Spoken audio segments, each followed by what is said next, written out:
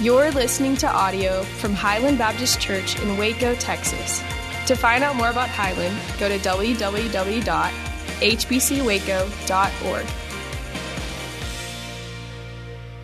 Good morning, Highland.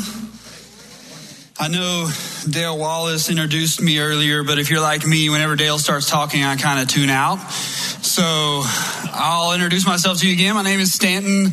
I've been a member at Highland for 2 years. My wife and I have been coming here. And at the end of the day, at the end of the sermon, if you don't really care for me very much, we have a 6-month-old baby. You can come meet her and see her, and I think you'll like me a little more. You may be wondering, what authorizes you to be up here? What gives you, Stanton, the authority to be up on stage preaching God's word to me? And bear with me, I'll say that it's because I've been given power. Not power from John Durham, but power from the Holy Spirit from on high, who's come into my life and given me victory over a substance use disorder, victory over suicide, and has made me almost a decade sober from drugs and alcohol. Praise the Lord. Praise the Lord.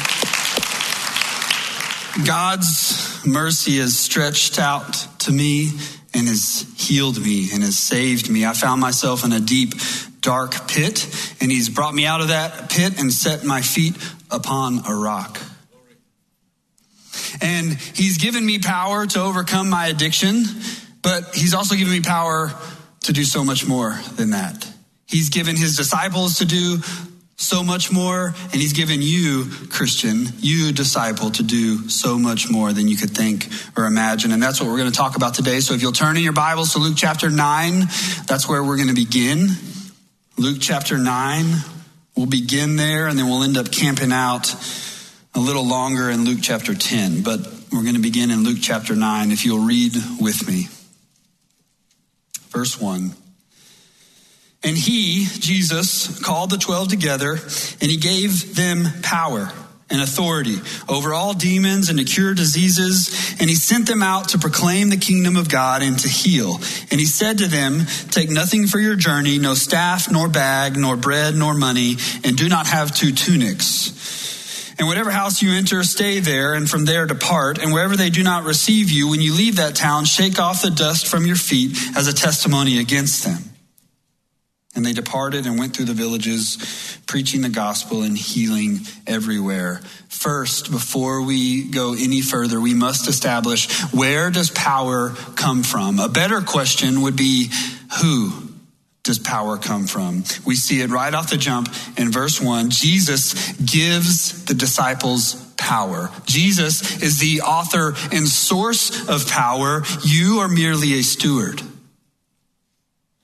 If you think you've achieved some power based on your own merit, wealth, position, title, race, gender, here are 2 things. 1, you probably need to hear the gospel again. And 2, you should listen to how Jesus responded to someone who had a similar thinking. Pontius Pilate is interrogating Jesus in John chapter 19 before his crucifixion. And Pilate says, don't you realize I have power either to free you or to crucify you? And Jesus' answer is wonderful. You would have no power over me if it were not given to you from above. True biblical power is not a product of performance, but a precursor of it. True biblical power is not a product of performance, but a precursor of it. We see it in John 14. Jesus asks the Father to give them a helper. That's the Holy Spirit, full of power. In Acts 1:8, after Jesus resurrects, he appears to his disciples and he says, you will receive power when the helper comes upon you. And then in Luke 24:49, again, after Jesus is resurrected, he visits his disciples and he says, behold, I am sending, which means I'm going to send. I haven't sent it yet. I'm sending the promise of my Father upon you, but stay in the city until you are clothed with power from on high. What Jesus is saying is not necessarily don't do anything, don't go anywhere until you receive this power from on high. What he's saying is you can't. You can't do anything. You can't go anywhere until you've received this power from on high, from the Holy Spirit. So the biblical witness is saying the power you have is not yours. It's given to you. You're in possession of it to do God's bidding. Let's jump to Luke 10. Turn a few pages to Luke chapter 10. And this is where we're going to spend a majority of our time. It's a similar commissioning of the 12. Jesus is going to commission another group of people in a very similar way. Luke chapter 10, verse 1. After this is, yes, after Jesus commissions the 12 and gives them power and authority, but immediately after is, we're going to look at it in a little bit, is there are a few people that want to follow Jesus, but they first want to go do some other things. We're going to look at that in a minute. So after both of these things, let's read, the Lord appointed 72 others and sent them on ahead of him, 2 by 2, into every town and place where he himself was about to go. Some manuscripts say 70, others say 72. The ESV says 72.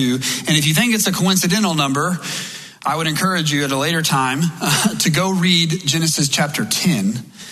After the flood, after Noah builds an ark, erects an ark, and delivers his people from a worldwide universal flood that wipes out all of civilizations, there's 72 nations or 72 generations that then make up the entirety of the world. And so what Jesus is saying is that this number 72 is not coincidental. It's not by accident. I am taking my message and my kingdom throughout the entirety of the world. This is a foreshadowing to the Jews, to these disciples who are Jews, that's saying my message is going not just to the nation of Israel, but also to the entire world. Let's keep reading. Verse 2, and he said to them, the harvest is plentiful, but the laborers are few. Therefore, pray earnestly to the Lord of the harvest to send out laborers into his harvest. This is urgency. This is strategy. Farmers will understand the horticulture references here about if I reap the harvest too soon, it's not ripe enough. If I wait too long, it's spoiled. So I need to keep watch. I need to keep a weathered eye. I need to watch the weather. I need to watch my fences. I need to watch the soil so that I can reap at the most opportune time. As I mentioned before, Jesus refers to this need for urgency in just a few verses prior. One guy comes up to Jesus and he says, Jesus, I want to follow you, but first let me go and bury my father. Jesus says, let the dead bury the dead. You come and follow me. If you think that's harsh, most likely commentators say that this guy's dad wasn't going to his dad. This guy was not going to his dad's funeral. He was more so waiting around for his dad to die so that he could receive the inheritance. Furthermore, another guy comes up to Jesus and he says, Jesus, I'll follow you, but first let me go back and say goodbye to my family. And Jesus uses another horticulture reference and he says, no one who puts their hand to the plow and looks back is fit for the kingdom of God. Right now, go. Verse 3, let's keep reading. Go your way. Behold, I'm sending you out as lambs in the midst of wolves. Christian, you are no different than a disciple. Acts 11:28 says that disciples are first called Christians in Antioch. So if you're identifying yourself as a Christian, you are then identifying yourself with a disciple, and you're throwing your lot in with the 12 and the 72 who Jesus tells them, spoiler alert, there will be danger. You will encounter danger. There will be resistance. And so we're clear, danger for Christians in the 21st century is much different than danger for the disciples in the first century. Disciples in the first century are going out, and Jesus is knowing that they're going to experience excommunication from their families. Many of them are going to be tortured. Many of them will die. Many of them will be beaten. Many of them will be stoned. They will be heavily persecuted. And yet Jesus still says, go. I'd be remiss if I didn't make a comment about what happened to the church during the first 313 years before Constantine issued the Edict of Milan.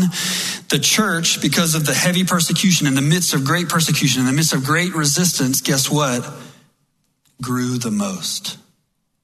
The church thrived. The church excelled whenever there was the most opposition to their message.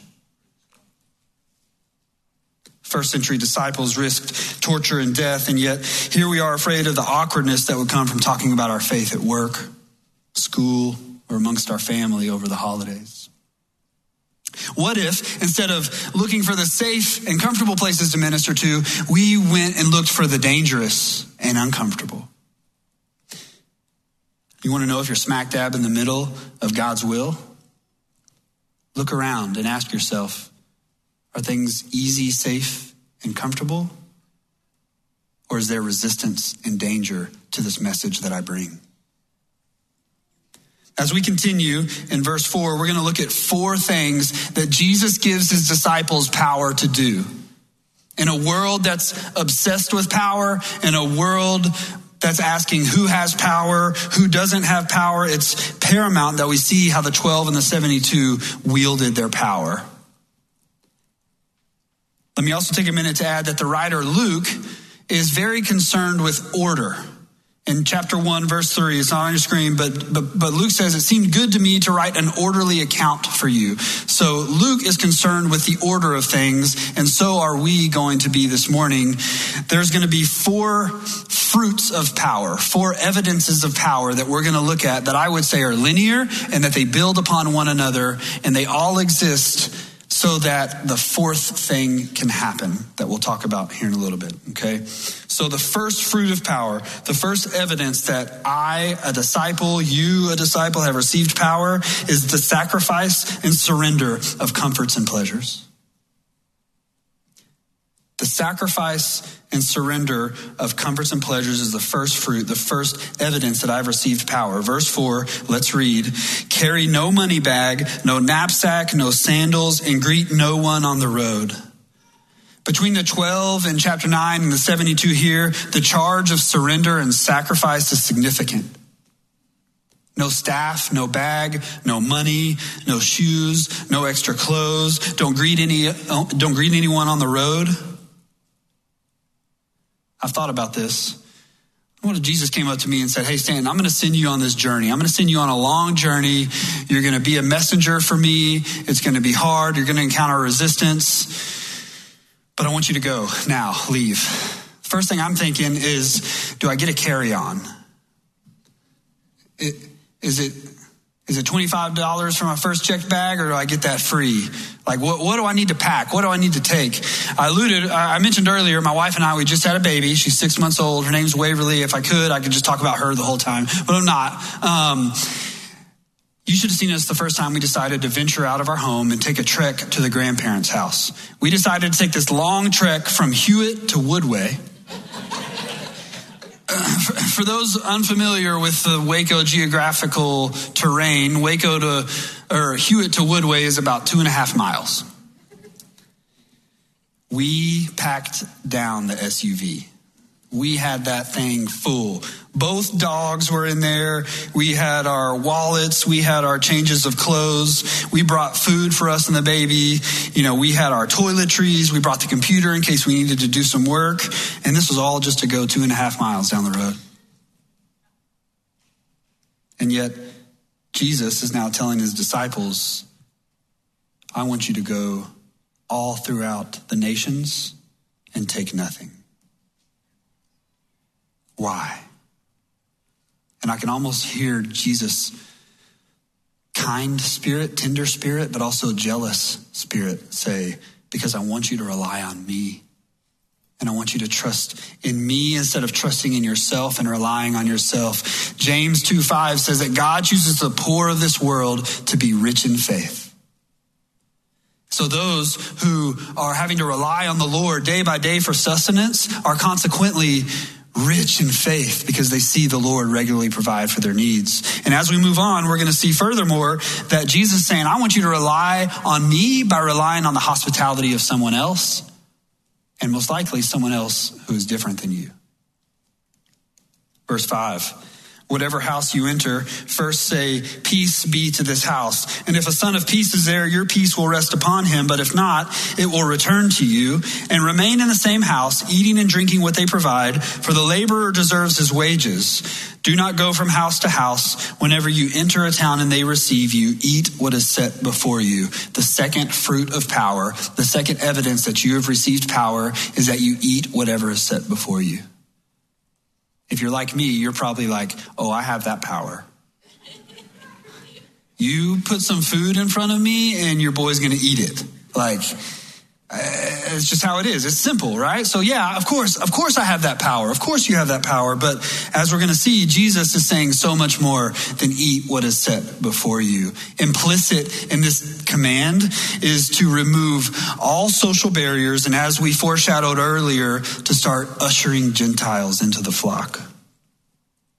This would be a very hard thing for Jews to do. It'd be a much harder thing for them to obey. As Jews, the 12 in chapter 9, the 72 here in chapter 10 have strict dietary prohibitions. These dietary prohibitions are what set them apart and make them holy. The ancient Hebrews associated these and certain foods as abominations, and those who partook of certain foods as abominations. In case you were wondering, for Jews, that meant no catfish, no bacon. I lost some of you at bacon. I lost me at bacon. No bacon, really? No shrimp. Nothing with shells. Subsequently, Jews who either ate these foods or interacted with people who were eating these foods were deemed unclean and were prohibited from entering the temple for worship. That may not seem like a big deal for you because, praise the Lord, we have this man named Jesus Christ who's made a way for us to approach the throne of God with confidence. At any time, at any place, we, Christian, who have made a profession of faith, have access to the Lord. We can cry out to him, we can call out to him because of the great sacrifice of our Lord Jesus Christ. Amen? Not so the case with Jews in the first century. They had one opportunity each year at the Feast of the Passover to enter the temple and have communion and fellowship with God. But only if they were clean. Only if they hadn't eaten any of these prohibited foods. And so, can you imagine looking forward eagerly to having communion and fellowship with the Lord, and then Jesus comes in and says, eat whatever is set before you? That'd be a hard thing for me. I hope it'd be a hard thing for you to do something that would inhibit my communion with the holy God. The disciples would risk rejection from their community, ridicule from friends and relatives, persecution from religious leaders, and, as we mentioned, exclusion from temple worship. Are we willing to do this? Are we willing to get uncomfortable and risky for the kingdom? The third fruit of power, the third evidence that God has given me power, the third evidence that God has given you power is power to heal. He's given you power to heal. 5 simple words at the beginning of verse 9. Jesus says, heal the sick in it. No doubt, the disciples were given the power to literally cure diseases and physical ailments and deformities. And let me make it very clear that God in the 21st century is still using and wielding his power through his disciples to heal. For those of you who are sick, suffering, have chronic illnesses, have addictions, cancers, ailments, there is still and will always be a balm in Gilead for you. And for those of you who think the COVID pandemic is bad, listen to the plight of first century Jews and Greeks who had no thermometers, no stethoscopes, no x-ray machines, no labs to test blood and urine, no vaccinations, no antibiotics. Illness and plague struck with devastating results. And you know who the medical experts were during that time? The priests. If someone was sick, someone had an ailment, they took them to the priest. Church, you do not want John Durham helping you with your medical problems, okay? Praise God for modern medicine. Jesus is so concerned about healing because it's arguably one of the greatest disparities at that time to which there is no solution. People are suffering and dying from ailments and illnesses that we would call common colds today, and Jesus had compassion on a hurting and dying world. If you didn't know, he has that same compassion today on a hurting and dying world. Something I think is interesting is that the Greek word used in verse 9 to heal is where we get our word therapy from, and it's a little ambiguous in its interpretation. Sometimes it does mean to heal or to cure, but oftentimes it's used to mean to serve or to be an attendant. So when Jesus tells the disciples to heal, he very well could be saying, hey, I want you to go and cure them. But he could also be saying, I want you to serve and attend to their needs. Rodney Stark, the writer of a book called The Rise of Christianity, said that the early Christian movement gained credibility, at least in part, because of the way Christians cared for people during some of the worst epidemics. So it got me thinking, is there a time where Jesus uses a Greek word that exclusively and specifically means to heal or cure? And what I found was the Greek word aiomai, and I found two fascinating verses where he uses this word heal or cure. The first is in Matthew 13:15. Jesus actually makes a reference to Isaiah 6, where Isaiah is pleading with the nation of Israel to return to the Lord. And he says this, "For this people's heart has grown dull, and with their ears they can barely hear, and their eyes they have closed, lest they should see with their eyes and hear with their ears and understand with their heart and turn, and I would heal them." 1 Peter 2:24 says, "He himself," talking about Jesus, "bore our sins in his body on the tree, that we might die to sin and live to righteousness. By his wounds you have been healed." The word healed here in these contexts is referring to healing a broken relationship. Ultimately, a broken relationship with God. And isn't this the kind of healing we need today in the 21st century? In a world gone crazy, there are broken relationships everywhere. Relationships between family members, political parties, races and ethnicities, church denominations, generations. The chasm between old people and young people today in the church is more vast than it's ever been. Young people, obey the charge of James to visit widows in their distress. Reach out to the elderly and have fellowship with them. We're more divided today than we've ever been, and we, God's disciples, need power to die to ourselves and journey towards healing. Jesus thought the same thing. And so he cries out to the Lord in his priestly prayer in John chapter 17, verses 22 and 23. And listen to this. He says, "The glory that you have given me, I have given to them, that they may be one, even as we are one. I in them and you in me, that they may become perfectly one." And listen to this. "So that the world may know that you sent me and loved them even as you loved me." Jesus is literally saying that the world will know that God loves them, and the world will know that God sent Jesus by the way you love one another, by the way you're united with one another, by the way we are one and reconcile with one another. He gives the disciples power to heal, and he gives you this power as well, which leads us to our fourth fruit of power, our fourth evidence of power. Remember, the last three fruits, the last three evidences are things that exist so that this can exist.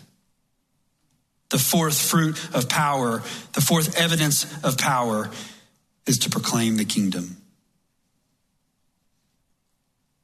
The fourth fruit of power is that we, with our mouth, with our words, tell of the kingdom of heaven. And guess what? We mentioned it earlier. There will be danger. Let's read, picking up in verse 9. "And say to them, the kingdom of God has come near to you. But whenever you enter a town and they do not receive you, go into its streets and say, even the dust of your town that clings to our feet, we wipe off against you. Nevertheless, know this, that the kingdom of God has come near. I tell you, it will be more bearable on that day for Sodom than for that town. Jesus, why would he say, whenever you enter a town and they do not receive you, unless he knew that they were going to be rejected? Jesus literally knows beforehand that many towns that the disciples go to, they will be rejected. They'll be persecuted. Yet, we're afraid of rejection. And Jesus is saying, it will happen. It's going to happen, but I still want you to go. I still want you to tell. And what a great opportunity we have coming up to tell of his kingdom. We have a great opportunity in a little over a month. In a little over a month, we will celebrate a historic inauguration of power. And if you think I'm talking about mid-January, I'm not. I'm talking about late December, when we celebrate a historical inauguration of the birth of our King, Jesus Christ, the true manifestation of God's power and wisdom. And how is this power made manifest? Gregory of Nyssa describes it like this. You should see it on your screen. God's transcendent power is not so much displayed in the vastness of the heavens or the luster of the stars or the orderly arrangement of the universe or his perpetual oversight of it. But it is displayed in his condescension to our weak nature. We marvel at the way the sublime entered a state of lowliness and, while actually seen in it, did not leave the heights. We marvel at the way the Godhead was entwined in human nature and, while becoming man, did not cease to be God. Church, the wonder and power of Jesus Christ is actually displayed by his surrendering of it. The wonder and power of Jesus Christ is actually displayed by his forsaking of it. And this is the proclamation, this is the gospel, that although he, Jesus, existed in the form of God, did not regard equality with God a thing to be grasped, but emptied himself, taking the form of a bondservant and being made in the likeness of men. Being found in appearance as a man, he humbled himself by becoming obedient to the point of death, even death on a cross. This power, this sovereign, this man, Jesus Christ, many of you here today are acquainted with. Some of you think you're acquainted with it, but aren't. And some of you have never been. Whatever category you find yourself in, hear this: that he loves you and he longs for you. And behold, he stands at the door and he knocks. And if any of you would open the door, he will come in and will dine with you and will have fellowship with you. Christ took his power and forsook it so that you could be lifted up. And he commanded his disciples, and he commands you to do the same. Lay down your power so another can be lifted up. Lift up the stranger, lift up the immigrant, the poor, the oppressed, the marginalized, the hungry. Use your power that God has given you to forsake your comforts and pleasures, to eat what is set before you, to heal, all so that you can have the respect, the trust, and the authority to proclaim the kingdom, to proclaim this person, to proclaim this man, Jesus Christ, to all the world. Would you stand and pray with me? Oh, powerful sovereign one, have mercy on us. I pray that those in here right now who don't know you, who are against you, who are even now starting to consider you, Remind them of your tender compassion for them. May your loving kindness fill them and overflow them with joy and wonder at the resurrected power that you bring.